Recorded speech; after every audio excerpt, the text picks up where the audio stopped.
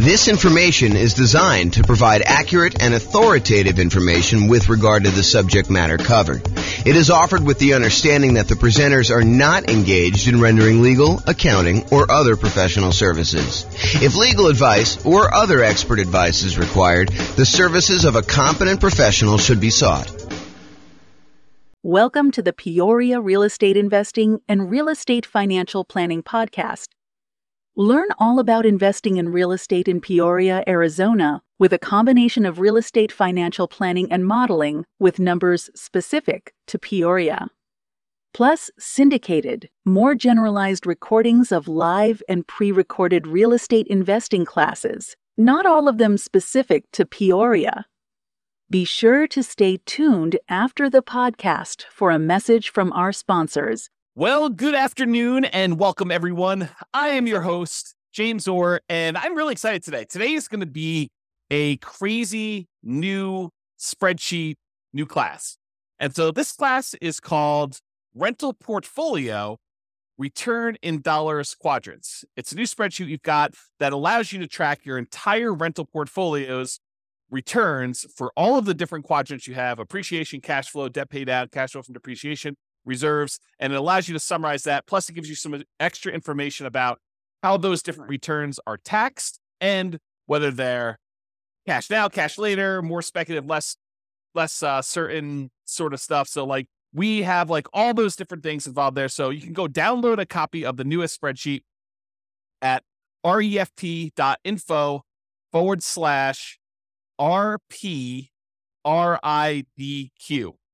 And RPRIDQ stands for Rental Portfolio Return in Dollars Quadrant. RPRIDQ. So refp.info, RIP, not RIP, RPRIDQ. Oh my gosh. I'll put the link in the show notes. There you go. That's what we're going to do. Okay, so as we get started, let me kind of give you some background information to understand like what is happening here and why this spreadsheet is so amazing and why you're going to love it. So the Return in Dollars Quadrant is the trademarked visual representation we have of the different areas of return you get by owning rental property. So this is it on the screen. You've seen this before if you've seen a lot of my stuff, but basically it shows you the 4 different primary areas that you get return when you buy a rental property. The appreciation part of the return, which is the tendency for property values to increase over time. The cash flow portion, which is all of the income you're receiving on the rental property, usually from leases, minus all of the expenses: vacancy, property management, taxes, insurance, mortgage payment, maintenance, all that stuff. You subtract it out from what you're receiving as income, and what you're left over with is your net cash flow after all expenses. And so that's one of the other returns. The third return is debt pay down. If you've got an amortizing mortgage and you're making monthly payments or regular payments on that, then with each payment, a little bit of the loan is paid down and you owe less. The amount you pay down in principal is your return from debt pay down. It's the amount of return you're getting by paying down the loan each particular month, and your equity is increasing by that amount. And then the last one of the 4 primary are the tax benefits, which we typically refer to as depreciation, or in this specific case, we're going to talk about cash flow from depreciation, which is the after-tax benefit you get by owning this particular rental property. And then in the middle, we usually visualize this and show you the total from those 4 areas of return. Now, when we look at that graphic, a lot of times we're like, well, what time period does this cover? And really, it depends. So these can be both forward-looking, as in like we're looking at the returns we're going to get in the next year on a property, or they may be that we're going to look at the returns we're going to get over the lifetime of owning the property. So really, the time periods can be forward-looking, or we can look at this and say, hey, what did I earn in the last year from owning this particular rental property? So it could be backward-looking.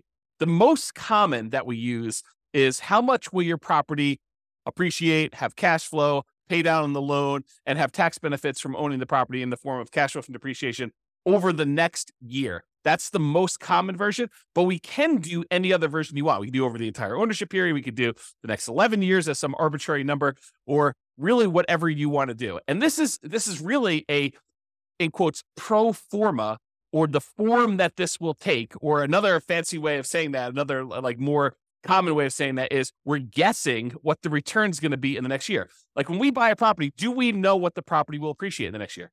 Absolutely not. A lot of times we're guessing as to what that will be. Do we know how much the property will cash flow next year? Well, when we know the lease amount, a lot of times we know the expenses that are fixed on the property, like taxes and insurance and, things like that. But do we really know what the maintenance is going to be on the property? No, we can set aside a fund for maintenance. Do we really know what the property management is going to be on that property? No, we can guess if it's in steady state and the property is kind of just like if it's just humming along and no real big issues. But there can be unusual things that happen in a property, different maintenance, different vacancy, different property management fees. In fact, there could be other like HOA things like special assessments and stuff like that. So yeah, we're always guessing, even with like things like cash flow. What about debt pay down? Yeah, in most cases, unless you're making extra payments on the loan, your debt pay down is going to be relatively static. And also your cash flow from depreciation is going to be known because in most cases, unless you're accelerating that or it's ending, we know what it's going to be because you bought the property and you know what it is once you set up the depreciation schedule. So a lot of those things are going to be fixed, but for the most part, those are going to be guesses as to what's going to happen in the future. And we call that pro forma, the form that it will take. And really, it's a fancy way of saying we're guessing as to what the returns are going to be doing that. Now, when you're looking backwards, we know, right? You look backwards and you say, okay, over the last year, exactly how much did this property appreciate? At the beginning, January 1st of the previous year, what was it worth? And then January 1st of this year, what is it worth? And we can look at that exact thing. We can look at exactly how much cash flow we have by looking at what we collected and what all of our real expenses were on the property. We can look at exactly how much we paid down in the loan by looking at the mortgage balance on one date and looking at the mortgage balance a year later on the next date. So we can do those and be very accurate with it, looking backwards, but it's hard to do in the forward, kind of like looking forward into the future. Now, there's a variation of the return in dollars quadrant. There's the normal one where we talk about appreciation, cash flow, debt pay down, tax benefits, and then the total amount in the middle. But if you're really thinking about investing in rental properties, it would be very prudent for you to invest with reserves. Another way of saying this, and I don't usually use strong language like this, and I don't usually get all up in your face and stuff like that, but I'm going to use some very strong language here and be very deliberate about this. You would be stupid to invest in real estate without setting aside adequate reserves. And I feel that strongly about it because you really do need to have reserves for the unexpected things that come up. So if you're like investing in this stuff and you are not taking into account reserves, you're probably doing it wrong. And so if you're just looking at your return from appreciation and cash flow, debt pay down, tax benefits, and you're trying to calculate what your return is on, like, let's say a certain amount that you have invested or the amount of equity you have in your property, and you're ignoring the fact that you need to have 6 months of reserves or 12 months of reserves or 24 months of reserves or whatever you set aside for reserves, if you're not taking into account that extra amount for reserves, you're probably not analyzing your deals correctly. This is sort of like the white lie that we tell when we go to cocktail parties. We say, my investment property is doing amazing. I've got no money in the deal because I bought it with a no money down loan and I'm getting this amazing return on it. Well, you wouldn't ever buy that property without having a certain amount in reserve, 6 months of reserves or 12 months of reserves or 24 months or 36 months or whatever it is in reserves. So the fact that you think you're investing in this thing with nothing down is not true. And so that's the lie we tell at cocktail parties about, we're getting this amazing return. Really, we should be including how much we had to invest in the deal and the amount we have to invest in reserves to do that. And if we're looking at return on investment, we should include those reserves as part of what we had to invest in order to get the deal. Or if we're looking at it as return on equity, we should include reserves plus the equity we have in the deal as like the return we're getting in order to continue to hold on to that particular property. Now, as soon as I explain that to you and you're like, okay, James, I'll buy that. The fact that you need to have reserves in order to buy a rental property, that sort of makes sense because we really are not going to buy a property without having reserves in this. Well, as soon as I tell you that, now you have a certain amount of money you have on reserves, we really should look at what we're earning on those reserves that are sitting on the sideline, whether it's savings accounts or CDs, or if we're going to get really risky and do like stocks or bonds or whatever we're going to do in that thing. We can look at the return we're earning on the reserves as an extra return that we are getting by having this property as well. Because if you're going to have the reserve set aside, if you're going to have $10,000 or $20,000 or $50,000 or $100,000 or more, depending on how many rental properties you have and how much you're setting aside in reserves, but if you're going to have that large chunk of money sitting on the sideline, you really should take into account the money that you're earning on that reserve as part of the property. And so whatever you've allocated to a specific property, you should take that return that you're earning on the reserves you have invested elsewhere, no matter what that's invested in, and include that in your return. So we have a different variation of the return in dollars quadrant where we talk about the return we're getting from appreciation. How many dollars the property went up in value? The return we're getting from cash flow. How many dollars of cash flow do we get in that next year, as an example? Or how much do we pay down the loan in that year from debt pay down? Or how much we got in cash flow from depreciation? for owning this particular property. And then in addition to that, the variation with the one with reserves says, how much did we earn on the reserves that we set aside to own this property? And so we have a version of this where we have the 4 primary returns: appreciation, cash flow, debt paid down, tax benefits. And in addition to that, we have an additional one for reserves on the bottom, which is sort of your base of all the things that you kind of need that in order to continue to make this investment elsewhere. And then that gets included in the total as well. So that's why we have a different version for reserves. And that's why you will see on the spreadsheet, there's a section in there for reserves. It's not the amount you have in reserves. It's the return you're earning on the reserves you have set aside in order to own this property. Okay. So there are 2 flavors of reserves. And this is just sort of like by definition. It's like how we define the kind of return in dollars quadrant plus, R6 is the 6-month reserve version and R12 is the 12-month reserve version. But, you could arbitrarily say, hey, look, I'm actually going to set aside 24 months of reserves on all my properties, and I'm going to keep it into a savings account, and which I'm only earning, 1% or 3% or 4% or whatever you can earn at the time by doing that. The 2 flavors we have by default are this 6 months of reserves version, which we assume you're keeping in something really, really safe, like a savings account or a CD or something like that, where you're earning a very small percentage. And we've arbitrarily picked 1% as an example from this. Or you have 12 months of reserves. You have, at least twice as much as you think you might need if you were going to keep it in something safe, but you're going to be able to invest the majority of that in something a little bit more risky, like stocks or bonds. And we're going to just arbitrarily say, not that you're guaranteed to earn 8% in the stock market. We're just arbitrarily going to say you're earning a higher amount. And we picked 8% as just sort of like really rough number to estimate what you might earn in the future by keeping 12 months of reserves on the side. And this class was not intended to be a whole class on reserves. It's really just sort of like touching the surface of this discussion to show you why there are 2 different flavors of the return in dollars quadrant. One where we keep 6 months of reserves and we're earning 1% on that money, and another one where we keep 12 months of reserves and we're earning 8% on that money. And I've showed you 2 different examples of how the returns might look on the same property where you do 6 months of reserves or do 12 months of reserves. And one thing I will point out is the amount you earn from appreciation and cash flow and debt pay down and tax benefits,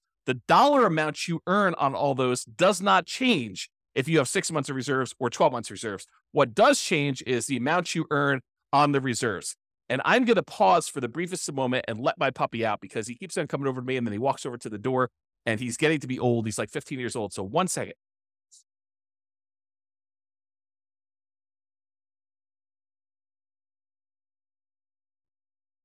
Okay, I'm back. All right, so we just talked about reserves there. So getting back to this return in dollars quadrant sort of idea. You may be familiar with this idea if you've seen any of my classes where I talk about the world's greatest real estate deal analysis spreadsheet. In that spreadsheet, you've seen that when we do the deal analysis, the second chart, the second graphic on the dashboard for doing this is the return in dollars. And we do that for year 1. And in that particular chart, I show you what the return in dollars quadrant is, excluding reserves. I show you each dollar amount of appreciation, cash flow, debt pay down, and cash flow from depreciation. Then I also show you the returns for return in dollars quadrant for R6, which is the 6 months of reserves earning 1%. And then finally, I show you the RIDQ plus R12 for 12 months reserves at 8%. And I've highlighted those in red there. You can download a copy of the world's greatest real estate deal analysis spreadsheet. If you haven't seen it before, just go to refp.info and you can download a copy. Just put in your email address and they'll email you.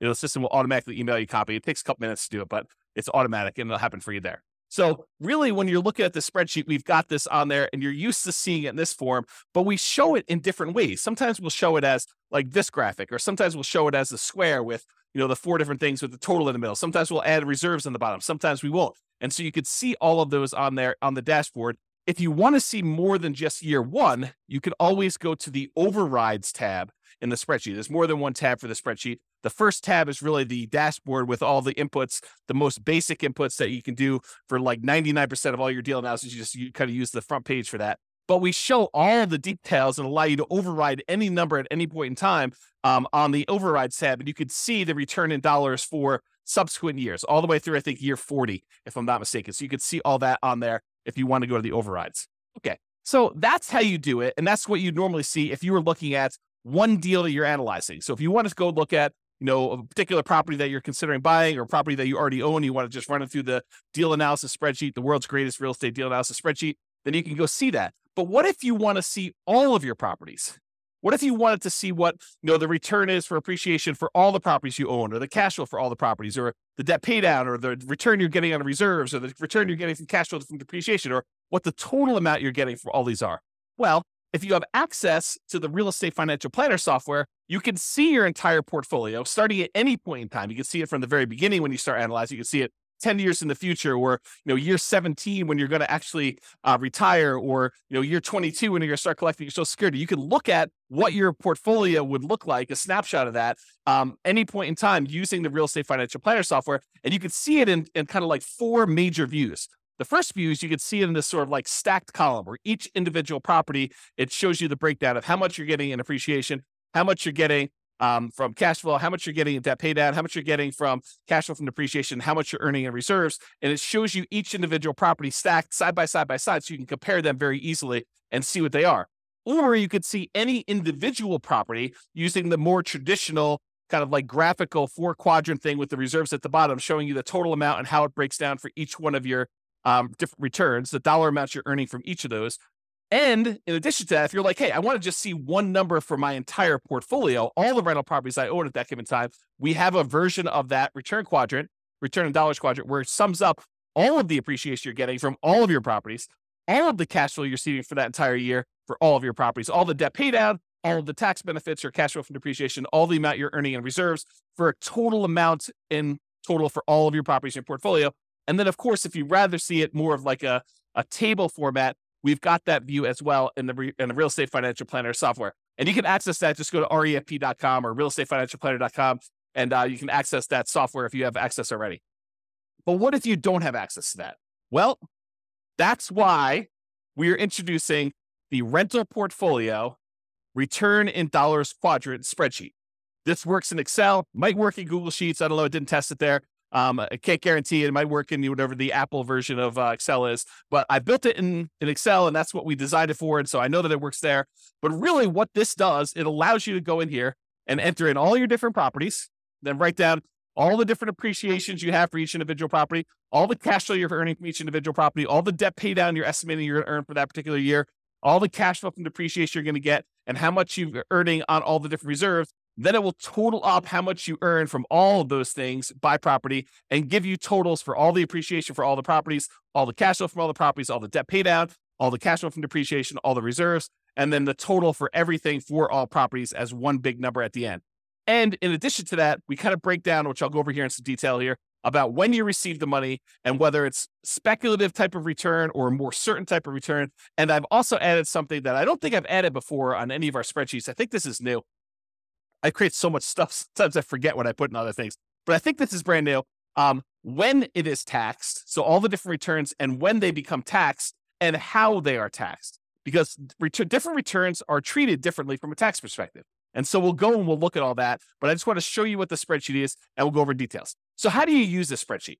Super, super easy, super simple. I tried not to make it really complicated. I may in the future combine different spreadsheets and make them all interact and stuff like that. But I wanted to keep this super straightforward for somebody who's just like, I just want to see the return in dollars quadrants. I just want to look at that. So instructions are this. You enter in your property address. You pick a time frame. Usually it's going to be what's going to happen in the next year, but it doesn't have to be. It can be like, hey, what happened last year, or what's going to happen for the next 10 years of this property. You decide what period of time you want that to be, and then you enter in your estimated numbers for appreciation, cash flow, debt pay down, cash flow from depreciation, and the amount you expect to earn on your reserves for that particular property. And then you update this as frequently as you desire. So you want to do it once a year? Great. You want to do it every month? Great. You want to do it every 6 months? Whatever you want to do, it's designed for you to use as a tool, as a little dashboard for you to keep track of how your properties are performing when you do this. Okay. So that's as simple as the instructions are. And then it does some calculations for you and helps you and displays it in a really nice way. So let's just talk briefly about how you're going to calculate some of these things for the different things you're going to do now. Let's first talk about appreciation. For putting in the number for appreciation, you enter in your property, you decide you're going to do for the next year in the future. For doing appreciation, you usually take the value of the property and you multiply it by what you're estimating the appreciation rate will be. So for example, if you had a arbitrary number, $250,000 property, and it was expected to appreciate at 3% per year, you take $250,000 and you multiply by 0.03, and you'd get $7,500 is what you expect that property to go up in value in the next year. That's the only way you calculate it. It's really simple to do that. If it's 4%, you use times by 0.04. If you think it's only going to go up 1%, you do 0.01. If you think it's going to go down in value, you can multiply it by negative point something. So whatever you want to do, you can do it that way. If you want to get fancy and you're kind of like an advanced Excel person, you could totally use a formula here. You could use equals, and then you put the price in there and you multiply it by whatever the percentage you've gotten there is, and it will then calculate what it happens to be. Then at the end of the year, you come back in and you write down what the new value is, and you could change the appreciation rate. You just kind of keep updating your formula if you decide to do it that way. That's appreciation. Cash flow. What we usually do for cash flow is you take the estimated cash flow after calculating all your expenses, like, vacancy, property taxes and insurance, property management, any utilities that you're paying as the landlord. You don't include tenant paid utilities, any maintenance on the property, and your mortgage payments if you've got any of those. So for example, you might have a property that has $200 per month cash flow after all expenses, and you enter that $200 times 12 to get a yearly amount, or about $2,400 for the year as an example here. If you don't know how to calculate this, don't stress. Just use the world's greatest real estate deal analysis spreadsheet. Just go download at refp.info, and you can go ahead and do that, analyze your deal, and it will tell you what the cash flow is. It's the first graphic on there that you can go and just put in the cash flow for that, and then multiply by 12 in order to figure out what it is there. So you don't have to worry about calculating this manually. Just use the world's greatest real estate deal analysis spreadsheet, because it does all those calculations for you, and then just enter in the numbers that you've got there. All right, for debt pay down, usually we'll estimate how much you're paying down on the loan in the next year. Now, you can estimate this, which is really just an estimate because it's not going to be exact, by looking at the amount of principal paid in the most recent mortgage statement. So you go look at your mortgage statement, it'll say, look, you paid this amount in interest and this amount in principal. Just take the principal amount, multiply by 12, and it will give you an estimate of approximately how much you're going to pay off in the next year on that particular property. Now, if you've got an amortizing loan, this is typically going to be a low, conservative estimate, since the amount you do pay on the loan when you have an amortizing loan does tend to increase with each mortgage payment that you make. The more you pay down in the loan, the lower the balance is, the lower the interest that you have to pay on that particular month's payments. And so usually the amount of principal you're paying increases. It goes up with each payment you make. So this is going to be conservatively low. And you can really go look. If you're doing this in reverse, you say, look, what did I do over the last year? You can go look at the last 12 months of mortgage statements and add all those up as to how much you paid in principal if you want to do it that way. For looking into the future, it's close enough if you take the number for the last month and just multiply by 12. Sure, it's going to be off, but it's going to be conservative, and I think that's close enough for what we're doing there. So, for example, if you look at your mortgage statement and it says you paid $100 in principal on your last mortgage payment, just multiply that by 12, get $1,200 in principal for the year, and you enter that dollar amount in there. You could, if you were really an advanced Excel user, you could use a formula in here in order to calculate exactly how much your mortgage payments would pay off in a 12-month period. There is a formula for doing that. I'll just give you that hint, but you need to be an advanced Excel user to want to go in there and actually set up the formula to do that calculation for you. I'll tell you, I personally don't think it's worth the effort because these are all going to be estimates anyway. Is your property really going to go up 3.00000% in the next year? The chance is almost zero that it will go up exactly 3.00000%. It's going to go up a little bit more than 3%. It's going to go up a little bit less than 3%. Might even go down a little bit depending on what the market conditions are doing. So we're guesstimating. We're estimating what this might be in the future anyway. So it doesn't matter if we're like accurate to the seventh decimal place when we're trying to figure out how much you're getting in debt pay down. And yes, it is going to be conservatively low, but this just gives you a rough idea of approximately how much you're getting on a property when you do this. Okay. All right. The next one is cash flow from depreciation. You can usually find this number on your tax return, or you can estimate it based on how much you paid for the property. This is not intended for me to be like a whole class on how to go calculate cash flow from depreciation. If you don't know how to calculate it, really simple solution. Just go use the world's greatest real estate deal analysis spreadsheet. Analyze the deal you've got there. It'll actually estimate what your cash flow from depreciation will be based on what you put in there for the deal analysis, the purchase price, and what percentage of the property is land value, what percentage of is the building, and what your estimated effective income tax rate is. It'll do a calculation, estimate what your cash flow from depreciation will be, and just use that. Again, estimate is good enough. We're just kind of getting a rough idea from this stuff. So if you are also, I'll note, if you're doing some type of accelerated depreciation, like you're going to go and itemize, make all the different components in your house. You're going to accelerate your depreciation by moving everything forward to improve your cash flow on your particular property in the short term. Then realize that you might need to adjust these numbers to make it more accurate, but just estimate it, get an idea, and then you can go firm those up later if you need to, or go talk to your CPA if you have a CPA doing your taxes for you. So just do that and realize that depreciation goes away after 27 and a half years on residential properties, unless you've accelerated it and you've got to go up even faster than that. But in most cases, 27 and a half years, it's going to be zero after that. So if you own the property for more than 27 and a half years and been renting it out for that period of time, it's going to be zero for your depreciation number. All right. And this is just another note on this estimating and annualizing. How do you estimate things like cash flow when things are changing in the middle of your year? For example, you're doing this analysis in July. Well, in January, your taxes are probably changing. And there may be a new lease coming on in May, which is going to increase the rents or decrease the rents, depending on what's happening in your marketplace and what you were able to get last time. So you're not going to be able to say my cash flow is $200 a month and multiply by that 12 because it's only an estimate. Because your taxes are going to be different in January, and your May lease is going to come up, and there's all these different things that are happening where things are changing in the math that you're doing to calculate this. Estimating is okay. Don't stress about this. This isn't like precision forecasting to begin with. Your property expenses like maintenance are also likely to change. They're going to be different than what you're estimating anyway. So don't worry about it. Just kind of use some rough numbers. We're trying to get like a ballpark of how well this is doing. Take a month of cash flow, multiply it by 12, and consider that good enough. Is it going to be exact? No. Could you take the extra time to make it more exact by going there and say, well, my taxes are going up in January. Here's what I think they're going to go up to. And so let's go ahead and change, 4 months of the time that I'm doing this to be that. And oh yeah, by the way, the lease is going to renew, and I think I'm going to raise the rents by this amount, and I'm going to do that change. And maintenance, I think on a property this year going to be higher because the tenant's been living in the property rough. And so I've got to estimate that. Sure. Could you go and do that and make it more accurate? Absolutely. Could it be really accurate if you're looking for the last 12 months and kind of doing this in reverse? Absolutely. But for now, just take a number and just estimate and make it accurate.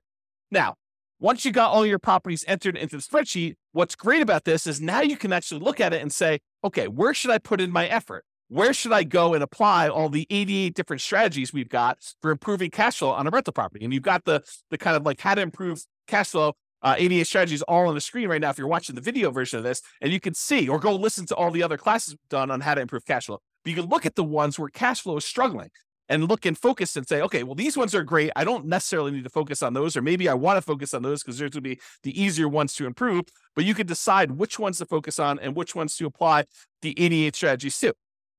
Similarly, you can go beyond the 88 strategies to improve cash flow and actually decide to look at where there are opportunities for you to do deal alchemy type stuff. We talk about deal alchemy where we convert appreciation to more cash flow now, or we look at taking, debt pay down and we use that to improve cash flow. You can look at the properties where you have really strong appreciation or debt pay down or other things got going on and how we can manipulate those returns using deal alchemy principles and actually use those to decide to change our returns from one area of return to another. And that's what the deal alchemy classes are all about. It's like manipulating returns and saying, look, cash flow is most important to me. So I want to focus in on cash flow. And I'm willing to trade things like appreciation or debt pay down or the tax benefits, or even like the returns you're getting from reserves or whatever you're doing there. And there are different things we can do, different types of strategies we can do in order to improve one return over another, to kind of prioritize different returns and maybe move them in and out and kind of decide what we're going to do there. So use deal alchemy if you're looking at your spreadsheet, the kind of like summary spreadsheet for this class,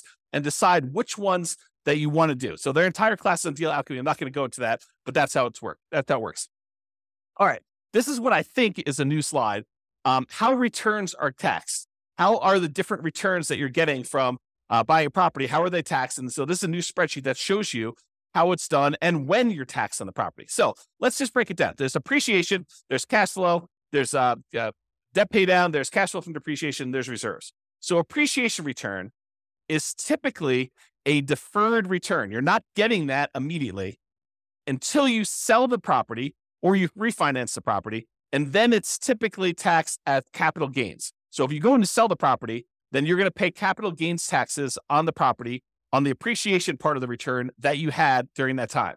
However, there are a lot of caveats to the appreciation one. However, you're taxed on this increased value via increased property taxes immediately.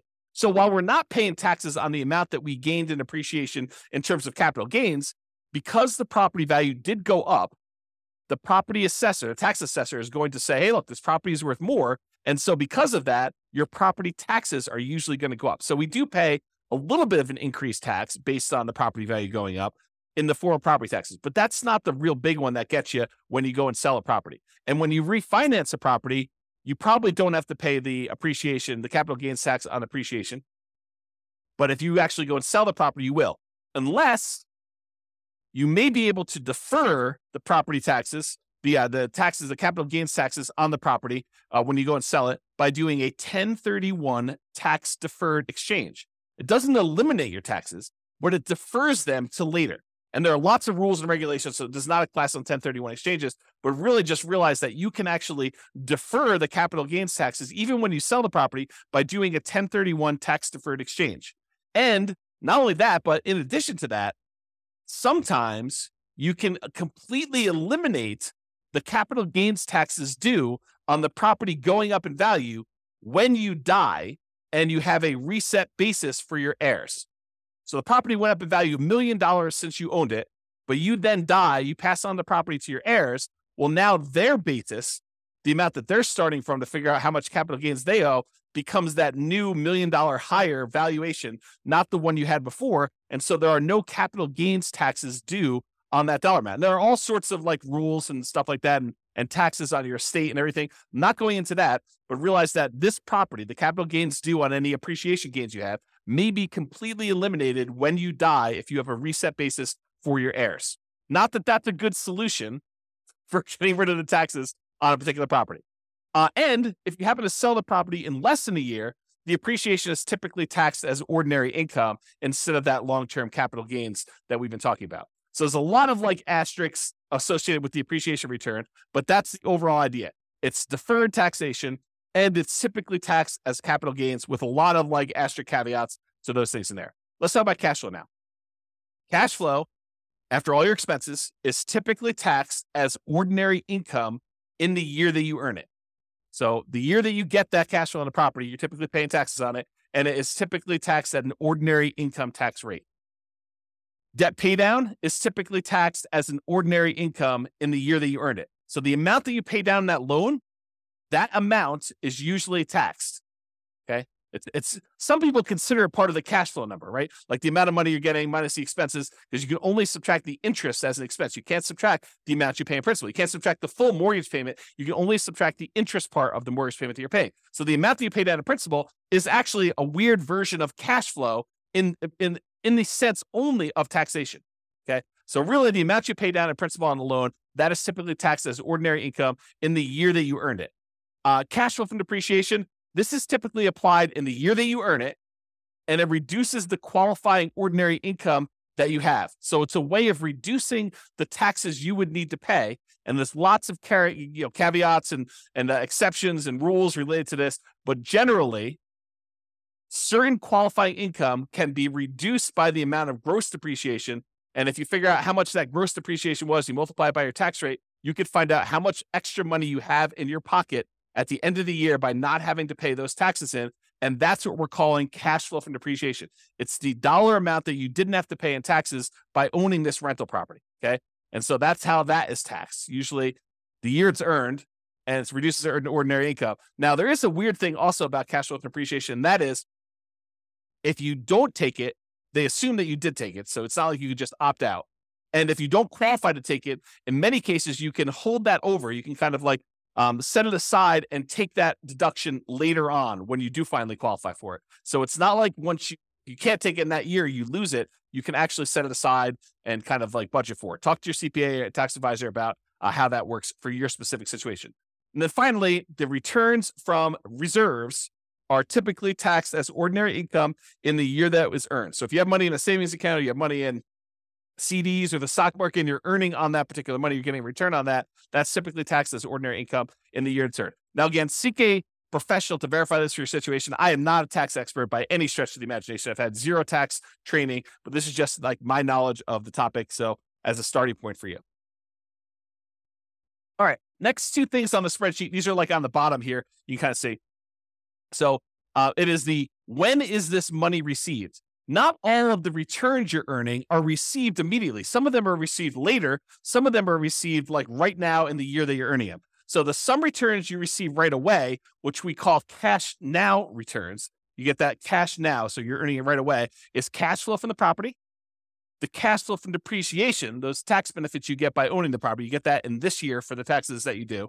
And then also the returns you're getting from reserves. So those are the three areas of returns, the three returns that you get to keep now.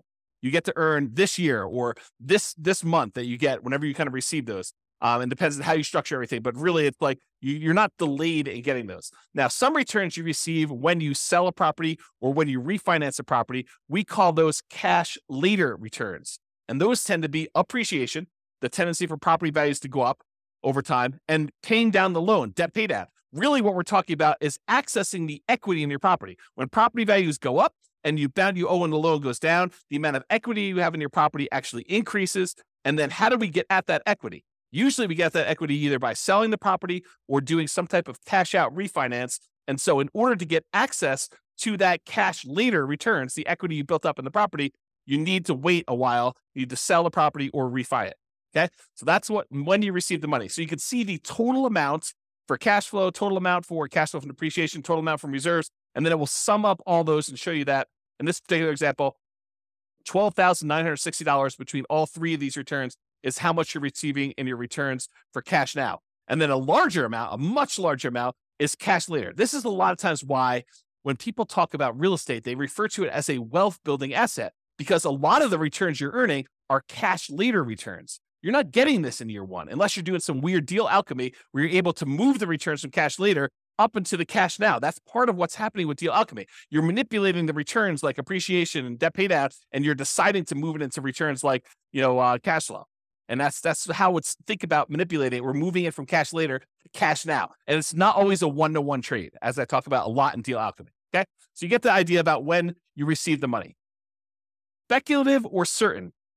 So some returns are more speculative, uncertain, they're more market dependent in nature. We don't know really what's going to happen. For example, do we know how much a property is going to go up in value in year one?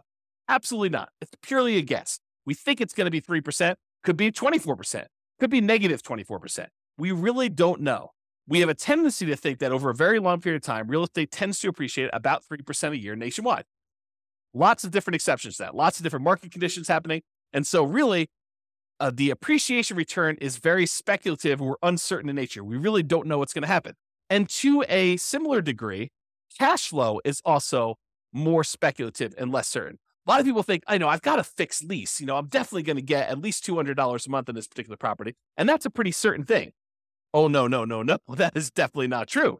I mean, you could have a tenant who, stops paying on your mortgage, then you're not getting $200 a month, or stops paying on their lease rather, and you're not getting that amount of money. Or, there's a lot of maintenance on the property. You need a new roof, and that's $10,000. And you thought you were going to get $200 a month. Well, now you're negative $7,500 for the year when you really think about that. So no, cash flow is not that certain. It is definitely more speculative. And who knows how much rents will go up in the future? They might go up 3% next year. They might go up 5%. They might go up negative 5%. They might go up negative 10%. We really don't know. It's a lot of market dependency there. There's a lot of market speculation and risk and uncertainty. There's a lot of variation in what we're going to see. That's another way of describing this is like how much variation are we likely to see in these things? Similarly with reserves.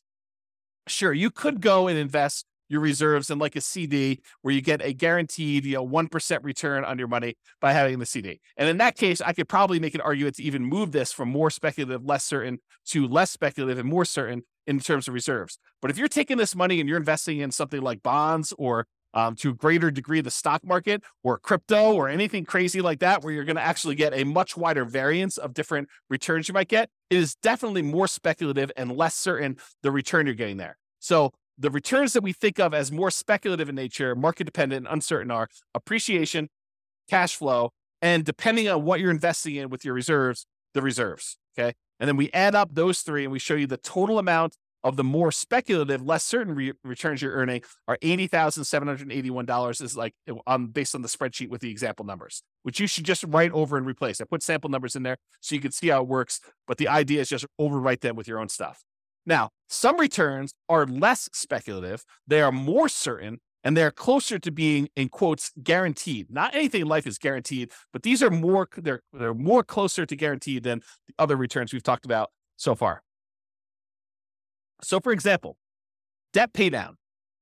The amount you pay down on a loan is contractually determined. So when you get your mortgage on a property, you're agreeing to pay, 360 payments over this time period of this amount. And then you can go look at, well, in payment number 1, this amount of principal is being paid off in payment number 1. If I make the payment in payment number 2 on time, then this amount is being paid off in payment number 3. And so it's pretty much locked in as to what you're going to get. It doesn't matter if property values go up or property values go down or rents go up or rents go down. If you make that mortgage payment as agreed, you're going to get this return from debt pay down. It doesn't matter what the market is doing. It's contractually agreed to between you and the lender as to the amount you're getting from debt pay down. Can you choose to pay more? Sure. Can you choose to not make your mortgage payment and then you're not actually making a thing and you're not going to get that return? Absolutely. So it's not guaranteed and like it's guaranteed. It's like if you're making payments as agreed, you're very likely to get that particular return from debt pay down because it's a contract between you and the lender with certain terms as to how that's all going to work. The next one is cash flow from depreciation. This is based on tax law.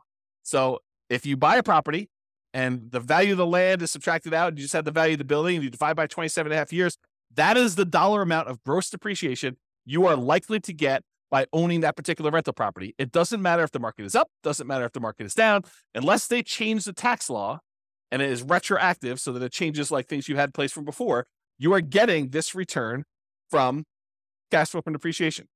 So that is why it's less speculative and more certain. And we already talked about this example, but if you're investing your reserves in something, it can move from being more speculative, less certain, like if you're investing in stocks, or it could be less speculative, more certain if you're investing in something with like a fixed, quote, guaranteed rate of return, like a CD. Okay. And so that's why that can move back and forth. All right. So in conclusion, use the rental portfolio return in dollars quadrant spreadsheet to keep track of all the different returns of your portfolio. This will break them out really nice, make it very clear as to where all your returns are coming from. Use it to apply cash flow improving strategies and any deal alchemy principles that you want to do to manipulate and improve different parts of returns or move them back and forth between where they are. Or use it to better understand the tax implications of different parts of returns, understand like when things are taxed and how they are taxed, and decide to do tax planning and understanding like what the implications are of the different types of returns and when you're earning them and when they actually get applied. And then use it to better understand when you receive your returns, whether it's cash now or cash later. And then use it to better understand the speculative, certain nature of different returns. Which ones are really market dependent and are likely to be wide variance, and which ones are more consistent, more solid, and less likely to change over time, like, the debt pay down portion and your cash flow from depreciation as examples there. So that's all I got. Hopefully you like the new spreadsheet. Hopefully you like the new class. Let me know. Go ahead and use it, download it, and we'll go from there. This has been James Orr. Have a great day, everybody. Bye-bye for now. With home prices up, mortgage interest rates up, and rents up, but not quite enough to counteract the higher prices and interest rates, cash flow on rental properties in Peoria is harder than ever. Book a call with the Real Estate Financial Planner to apply our proprietary 88 strategies to improve cash flow on your rental. See the show notes for a link to schedule your call and improve your cash flow today. If you're a real estate agent, lender, or professional in Peoria that wants to help our real estate investor listeners, consider reaching out to learn about collaboration opportunities with this podcast. We'd love to add more value to our listeners by having you assist our investors buy, sell, and finance their real estate investments. See the show notes to schedule a call to discuss collaboration opportunities.